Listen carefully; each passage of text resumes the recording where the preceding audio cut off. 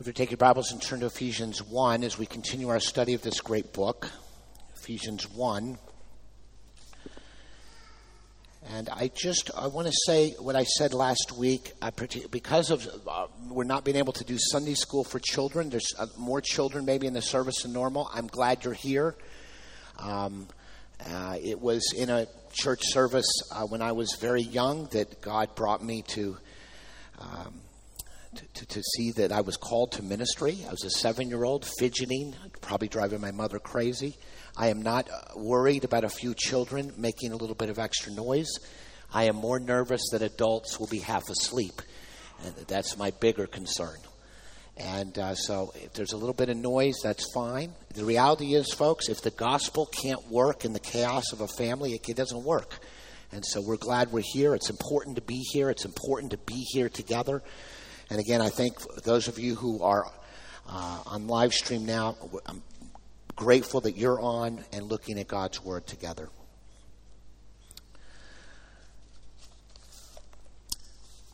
One of my contentions, just looking at my own life, but also I know some of you fairly well, is one of my deepest concerns for each of you is that you are trying to find security in something other than Jesus Christ. I had 3 kids. One of my children got attached to his blankie, to his blanket. Now, it was cute when they were 2. My kid, he would carry around this blanket. Man, he couldn't sleep without the blanket. He'd walk around the house with this blanket. We tried to dislodge the blanket from him. That didn't go too well. We tried to do all kinds of things with it, and he just kept holding on to it. And what was crazy is, as he got older, this was a little bit more embarrassing when we have guests to the house, the blanket began to disintegrate, okay? It was the nastiest blanket in the world. And eventually it just disintegrated, so it was just like a piece this big, right? But he would still hold that thing, walk around with it. It was a security blanket. And the reality is, I think all of us are tempted to be holding on to something as silly as a security blanket instead of holding on to Jesus Christ. Oh, we put our hope in our jobs, we put our hope in our kids, we put our hope in our spouses, we put our hope in this person we think will become our spouse, we put our hope in our economic situation and all kinds of other things, and none of those things can actually provide real security. And while I hate the fact that we're in the middle of this COVID-19 crisis, the reality is it's sort of helpful to us when we have an unstable world to realize this is the way it is. And unless we root our security in Christ plus nothing else, there's no way for you to have long-term, consistent, comprehensive security at all. And this is what the verses in Ephesians 1, verses 13 and 14, help us to see. And so what I want us to see this morning, I want to give you from the text 3 spiritual truths to help you provide security for your life. 3 spiritual truths, 3 spiritual realities, 3 spiritual aspects of your new identity in Christ that can and will provide security if you believe them. Let's look at verse 13. It says, in him you also, this is the first spiritual truth, in him you also, when you heard the word of truth, the gospel of your salvation, and believed in him. What Paul is describing here in this text is that the spiritual blessings he's talking about, which he's begun in verse 3, all of these blessings are only a benefit to those who actually believe in Jesus Christ. And notice what he says in verse 13. In him, Jesus, you also, when you heard the word of truth. In other words, to become a follower of Jesus Christ, you have to hear the words of the Bible. You have to hear God's word in the gospel of Jesus Christ. You have to hear it. And that word hear doesn't simply mean I heard some words. It means I hear and I begin to understand. I begin to understand that I'm a sinner. I begin to understand that Jesus provided a way out of my sin. And so I heard the word of truth. And then he goes on to say, you heard the word of truth, which was the gospel of your salvation. In other words, the word of truth, the Bible, tells us the good news of our salvation. And what is that good news? Jesus Christ died, he was buried, he rose again for our sins. That's the good news that we hear and understand when God helps us through his word understand how to obtain salvation. And then finally, he says, in him you also, when you heard the word of truth, you heard and understood this was the gospel of your salvation, and you believed in him. What Paul is saying here is how we acquire our salvation is when we put our faith and confidence in Christ alone, in the gospel of salvation. He died, was buried, and rose again. When we believe in who Jesus is and what he did for us, that is the way we receive the gift of salvation. And what I think this means for us in this first spiritual truth here is you've got to look to Jesus for your security. The security that you have as a believer does not come from you. It doesn't come from anything else in the world. It comes from him, from this word of truth that contains the gospel of your salvation, and you believe in him. You believe in what he did. You believe in what he accomplished. And when you do that and receive this gift of salvation from the word of truth and the gospel of your salvation, you believe in what he did, you are now secure because you have been saved by grace through Jesus Christ. Now, my concern for myself and my concern for you is that we don't always look to Jesus to be that security. You're looking at other things. You're looking at your job. You're looking at your family. You're looking at your economic situation. You're looking at your academic pursuits or your athletic pursuits or your musical pursuits. All these other things are where you're getting your security. Your security comes only through Jesus. When you look to Jesus, that is your security because you become a Christian when you believe in what he did. And my other concern for some of you is that you begin to be insecure in your faith because you start looking at yourself and how you're performing as a Christian to get your security, and that will not work. I know some of you are like this. I get this way. You start looking into your life and say, how have I been doing this week? You look in your life and say, man, I really had a bad week spiritually. And all of a sudden you lose a sense of the security you have because you're not looking to Jesus whom you believed in. You're not looking at the gospel of salvation. You're looking into your own life. You're looking to see if you have enough goodness or if you have enough good performance this week to validate that you're a child of God. And I'm telling you, that is a dead end. Why is it a dead end? We just had a confession of sin. Did you hear that? We do it every week.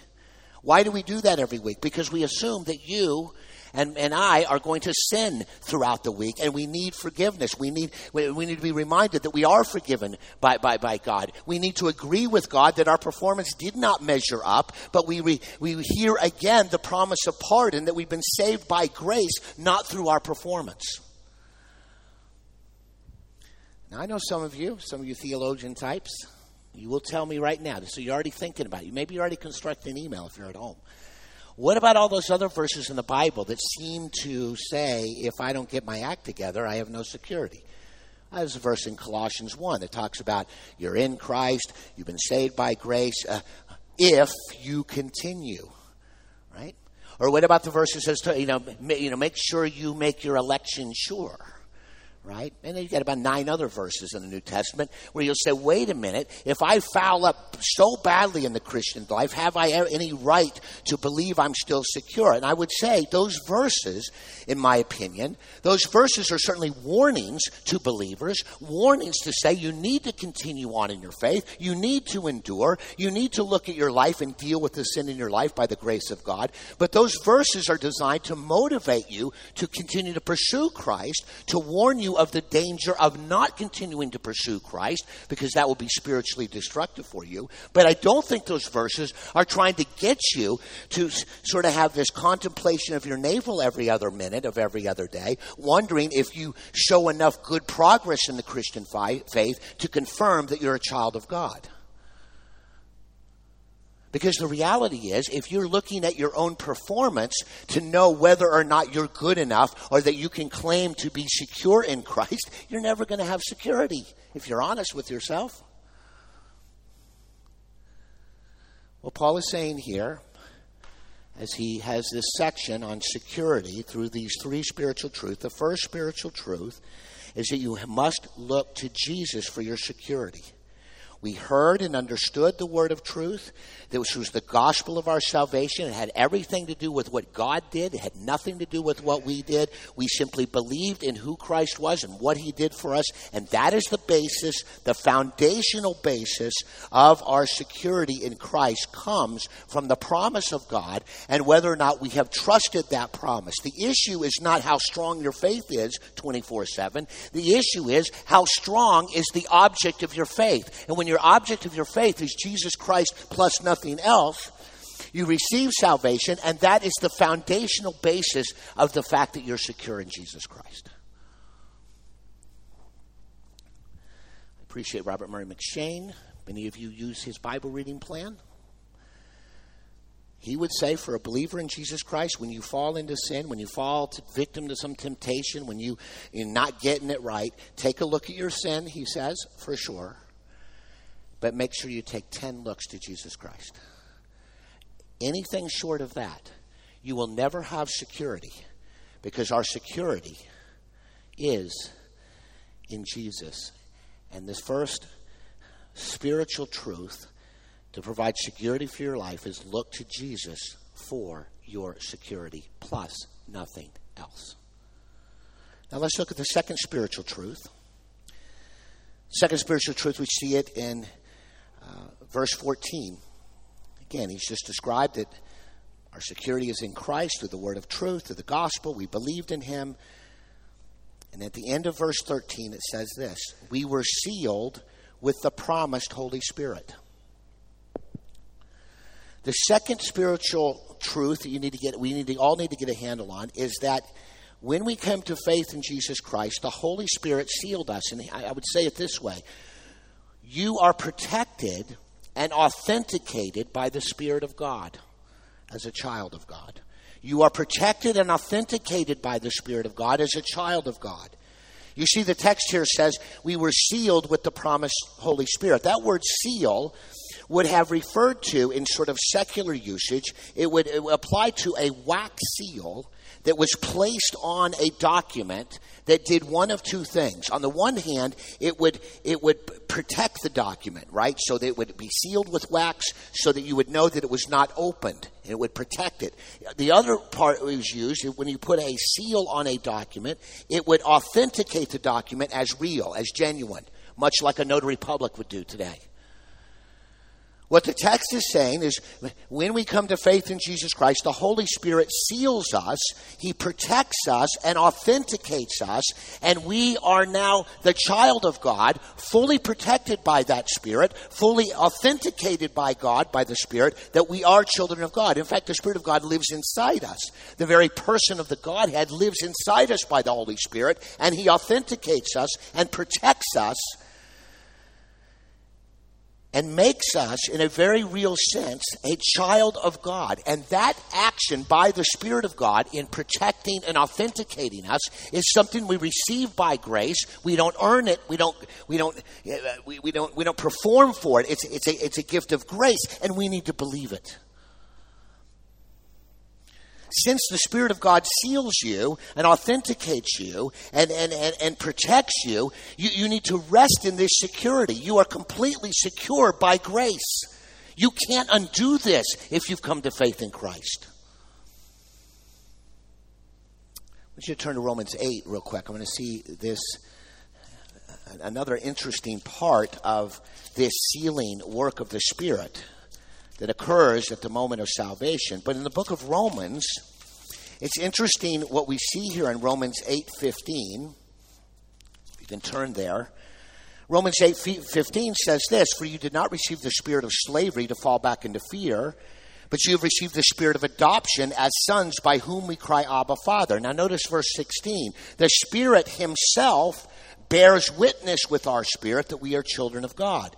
In other words, we are sealed, we are authenticated as a child of God. The Spirit comes to live inside us, and then every moment of every day, the Spirit is trying to communicate to our spirit, yes, you're a child of God. You're mine. You're God's. He basically wants to take the sealing that happened at the moment of salvation and make sure that's a present reality in your life. He doesn't want you simply to believe intellectually this reality, this second truth, that we're protected and authenticated by the Spirit of God. He wants you to make it part of your experience, part of how you actually view your life. You're a child of God. And you're protected in that, and you're authenticated by that, and the Spirit of God continues to remind you that you are sealed by God in daily life. And the question for us is that your experience? Do you sense, I am a child of God? Do you believe that you're a child of God? Do you operate as if you're a child of God? Because everything else in this world and everything Satan will try to do to you is to get you to doubt that you are God's child. Satan's called the accuser of the brethren. What does he do? He accuses you. He says, you can't be a child of God and do that. You can't be a child of God and look at your devotional life. You're a disaster. You can't be a child of God. Look at what you did. Look at what you did 10 years ago. Look at what you just did now.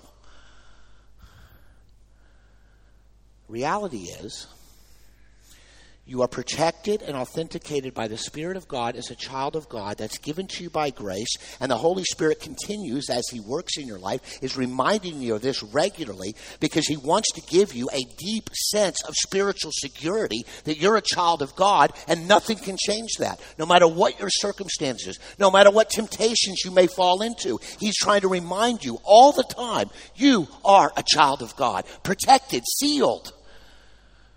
And nobody can undo that, not even yourself.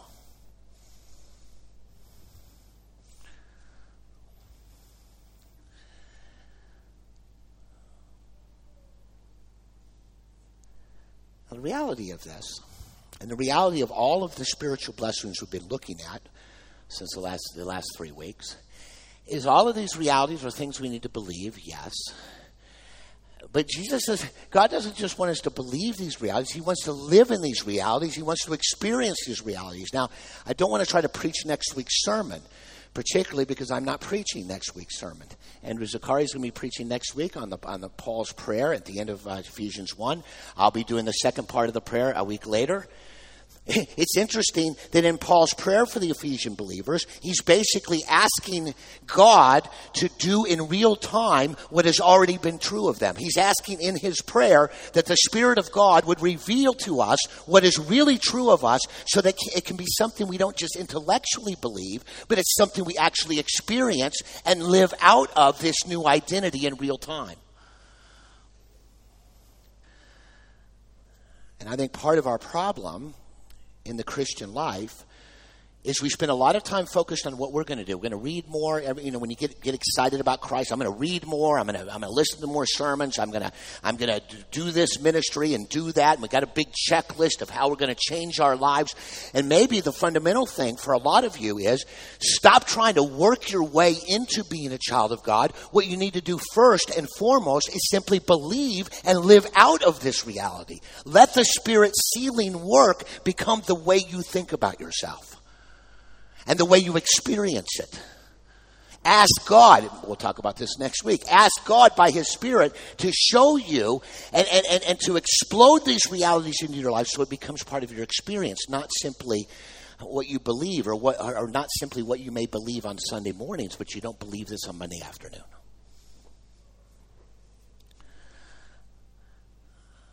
If you read many of the great heroes of the faith, human beings, they will talk about these times in their life when God would sort of, by His Spirit, show them a more complete focus and a more complete, comprehensive understanding of who they were in Christ.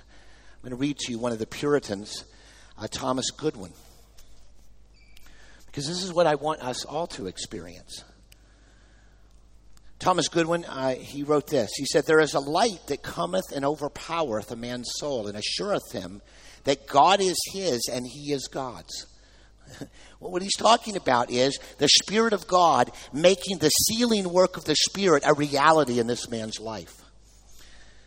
So that it assures him that God is his and he is God's, and that God loves him from everlasting.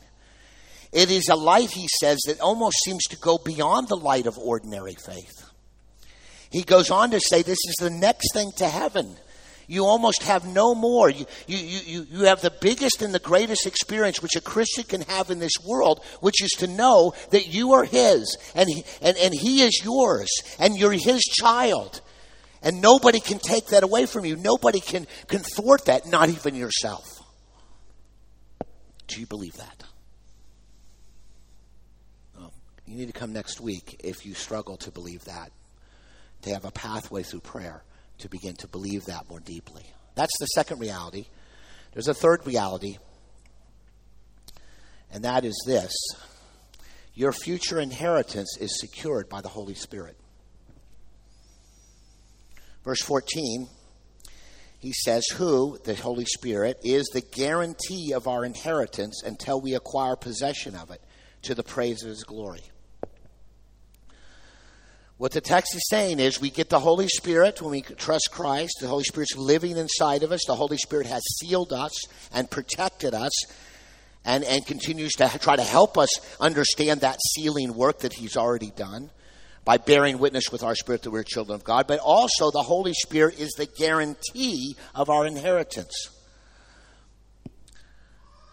What the text is saying here is that the Holy Spirit is a secure down payment. The fact that we have the Holy Spirit and he sealed us and protected us as a child of God, that experience of the Holy Spirit, that reality of the Holy Spirit is the secure down payment that assures us that our future inheritance is going to happen.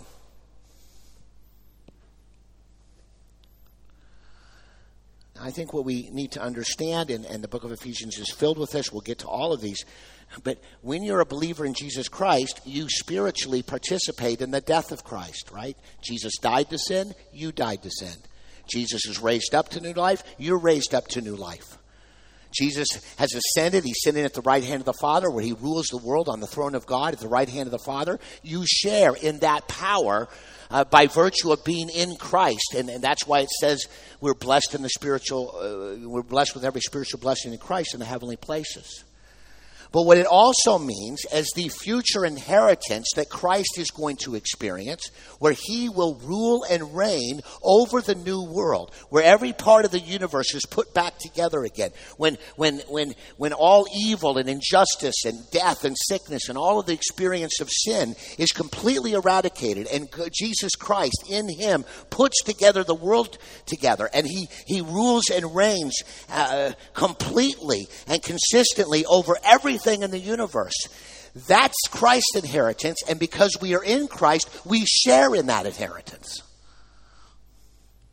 It's ours too, because we're in Christ. And the Holy Spirit is this secure down payment. We have the Spirit now, so in some sense we have part of our inheritance, but that down payment of the Holy Spirit is a guarantee that the future inheritance that Jesus Christ will have is what we will have as well, because we share in that inheritance in Christ.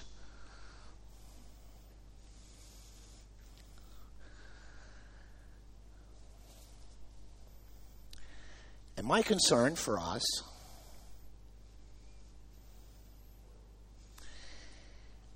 is that we don't live in light of this reality, and it's a little bit of a ho-hum. I get all excited, we've got an inheritance. The world's going to be rejuvenated and remade and redeemed, and we're going to be there, and there's not going to be any sin, and there's not going to be any sickness and death, and we're going to rule and reign with Christ. He reigns, we'll reign as well. We're going to have things to do. But I know when I was young and I heard teaching about heaven, I was kind of like, who wants to go to heaven? Because the way it was pictured for me was people in harps. Nothing against harp players. But on clouds, in disembodied spirits, it sounded boring. But the reality is it's the most exciting thing in the world.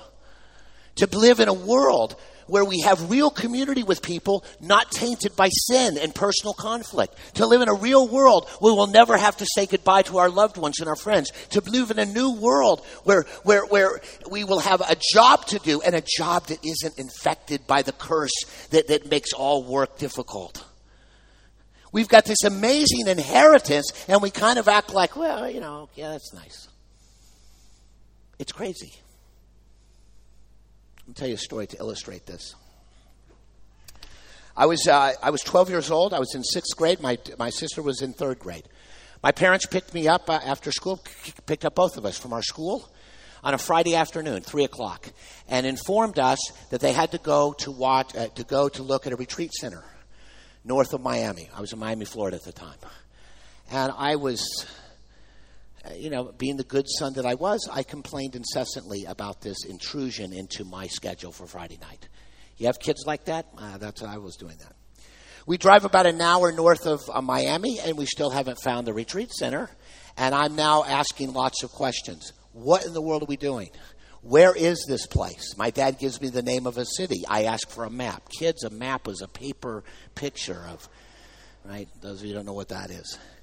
I begin to look at the map, and we get closer to the city that my dad named, and then we go past that, and we continue to drive, and I keep asking, where is this? We had an exit that was near the city you said we were going to, but we keep driving. It's now 2.5 hours in the car. My sister and I are doing the sibling rivalry thing. That's not going too well. We try to put a imaginary line in the back seat. That hasn't worked. There's been a violation of territorial infringements on both sides. And I'm getting frustrated. I continue to look at the map. We are way far north of the city my dad said we were going to. And all of a sudden, a thought came to my mind. Maybe we're not going to the retreat center. I began to study the map a little closely. I said, well, there's Orlando's north. It's another 2.5 hours north. Could my parents be secretly surprising us with a trip to Disney World? And I quickly said, no, not these parents. We kept driving. I finally asked my dad, are we staying in Orlando tonight? I'm trying to question him. He looks at my mom in a funny way and said, no, we're not staying in Orlando tonight. But he didn't deny that we weren't staying somewhere tonight up north. I looked at other cities and named other cities. We weren't staying in those cities. I named Kissimmee. Are we staying in Kissimmee, Florida? And he said yes. And then I started to dawn on me. My parents are taking me to Disney World. And I just straight out asked, are we going to Disney World tomorrow? Yes. And my sister and I, we forgot about the hostilities of the last 3 hours and screamed for 10 minutes. We're going to Disney World. My parents are the greatest. We're going to Disney World. And we got to Kissimmee and we got into the hotel. I could hardly sleep because all I could think about, tomorrow I'm going to ride Space Mountain. And we got up early the next morning. We were one of the first people in the park. And we were there going down Main Street, and there's the castle. We're on the right side. The ropes are up. And when the ropes went down to open the park, we ran as fast as we could to Space Mountain. We weren't the fastest family, but we were number 7, 8, 9, and 10. Now think about this absurdity. I am freaked out with almost hyperactive joy because I found out I'm going to Disney World in the morning.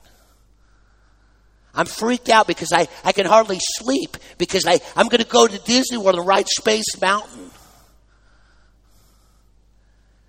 And yet, God says to me that the Spirit of God has come to live inside you. He sealed you, protected you, authenticated you as a child of God. You can't undo that. And the Spirit living inside me is a down payment that promises that in the next world, I will rule and reign with Christ in a brand new world, free from sin, no injustice, massive community, things to do, seeing Jesus face to face. And I kind of go, well, that's good. When are we going to Space Mountain? You see the insanity of this? We have the most amazing, fantastic future given to us by grace. We are on our way to live in a world that we often wish this world was like. We wish there was more justice. We wish there was more love. We wish there was more righteousness. We wish there was more community. We wish there was more fun and engagement with people, free from the sickness and death and all the things that make this life difficult. We have this amazing future. It's totally secure.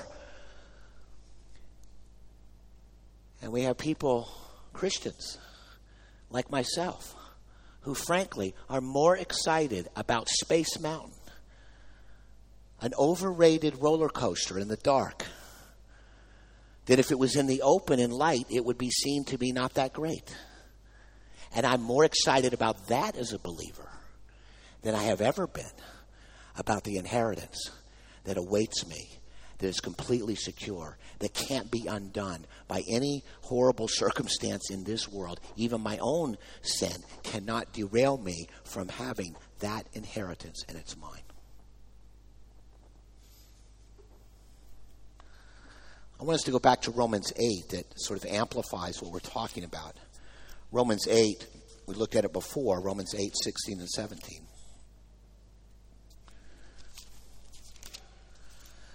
You think about this. The Spirit himself bears witness with our spirit that we are children of God. Yes, he's trying to help us believe the sealing work he's already done, the protective work he's already done. Then in verse 17 it says, and if children, then heirs. Heirs of God and fellow heirs with Christ. In other words, being a child of God, being authenticated as a child of God means we're also an heir. We share in the inheritance with Christ and with our fellow believers in Jesus Christ. Now here's an interesting phrase. He says, provided we suffer with him in order that we may also be glorified with him. Interesting phrase. You're a child, you're an heir of God, a fellow heir with Christ. Glory's on its way, but in the meantime, there's going to be some suffering. And we don't like that part of it. Let me go back to my little Disney World story. Yes, I rode Space Mountain. It was great. We rode it twice. We went to the Hall of Presidents. We went to the Country Bear Jamboree. But I got outvoted by my family. We also had to ride It's a Small World. I didn't want to do that. I didn't want to see a bunch of dolls and a bunch of, from all over the world. And that crazy song they sing, it's a small world out. But the problem with that ride was the ride malfunctioned while we were in the belly of this ride, and the beast in the middle of the ride. And for 45 minutes, we were stuck in our little boat. I still have nightmares about this. I can still... It's a small world after all. And then it goes on. Da da da da da da da. It's horrific after 45 minutes. It was bad, okay? I've actually had a few nightmares about that, being trapped in there and never getting out.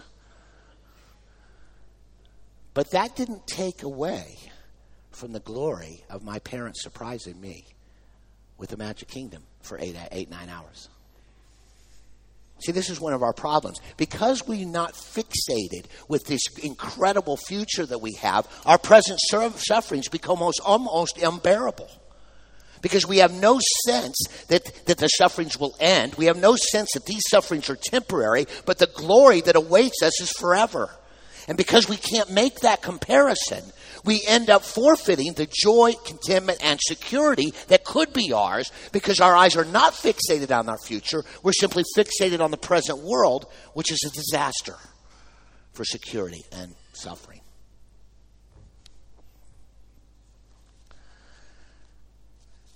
Randy Alcorn has written a great book on heaven, which I encourage you to read if you want to get a better understanding of that future inheritance.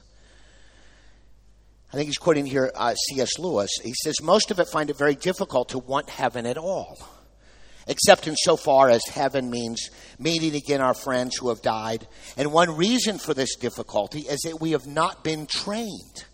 Our whole education is fixes our minds on this world only. I think for a lot of us, we need to contemplate this inheritance every morning you wake up. You're not just living for what you see here in this world. You're living for something that is amazing. It's grand. It's glorious. But if you don't think about that, if you don't fix your gaze on it, if you're not desiring that, how do you put up with a broken world that can never deliver on security at any level?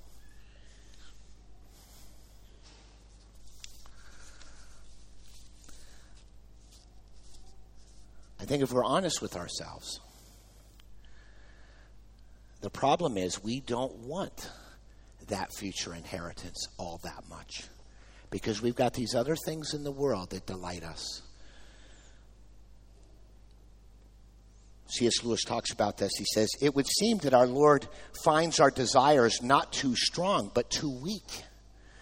We are half-hearted creatures. We fool around with drink and sex and ambition when infinite joy is offered us. Like an ignorant child who wants to go on making mud pies in a slum because he cannot imagine what is meant by the offer of a holiday at sea. We are far too easily pleased. My friends, in a broken world that cannot provide any level of security, if we could wrap our heads around and our hearts around the idea that look to Jesus, because that's the only thing where you can find security. He saved you by grace. It was what he did, not what you did. If you could believe that you are sealed and authenticated as a child of God, when you came to Christ, God poured out his Spirit into your life. He seals you and protects you. You cannot undo that. And nothing else can undo that. And you need to live in light of that security. And then that same Holy Spirit who seals and protects is the down payment that guarantees this future, glorious, ruling and reigning with Christ. We have to fixate on it. We have to believe it. It has to become what we hope for, what we long for. We have to train our hearts to stop trying to find hope and security in this world and find hope and secure in this infinite joy that is going to be ours, ruling and reigning in a brand new universe that is beautiful and glorious, free from sin, sickness, and disease. And that's where we're headed. So let me pray for us that we can grab hold of these realities in a deeper way this morning. Let's pray. Dear Father in heaven, I thank you that in your word you tell us about these spiritual truths. Our security can only be found in Christ. We were sealed and protected by the Spirit of God. He authenticated and made us a child of God. That cannot be undone. And that same Holy Spirit is the down payment of a future and glorious inheritance. I pray that we wouldn't simply look at these intellectually. I pray that we wouldn't simply sort of read them over as sort of a list. I pray that they would become the fundamental way we would view ourselves and to view our God. I pray that they would form and reform our desires and recalibrate our desires so that we are desiring these realities that are already ours. I pray that you would help us to recalibrate our hope and dreams, that we would get our eyes off the things that we're trying to secure us in this world, our little security blankets that are being unraveled even as we hold even tighter to them. And help our eyes be focused on these three realities that you've given to us. May they mark us. May they change us. May we believe them. May we live in them. May we experience them in a real way. And may they give us the security in Christ that we need to have to serve you in a very, very unstable world. I pray this in Jesus' name. Amen.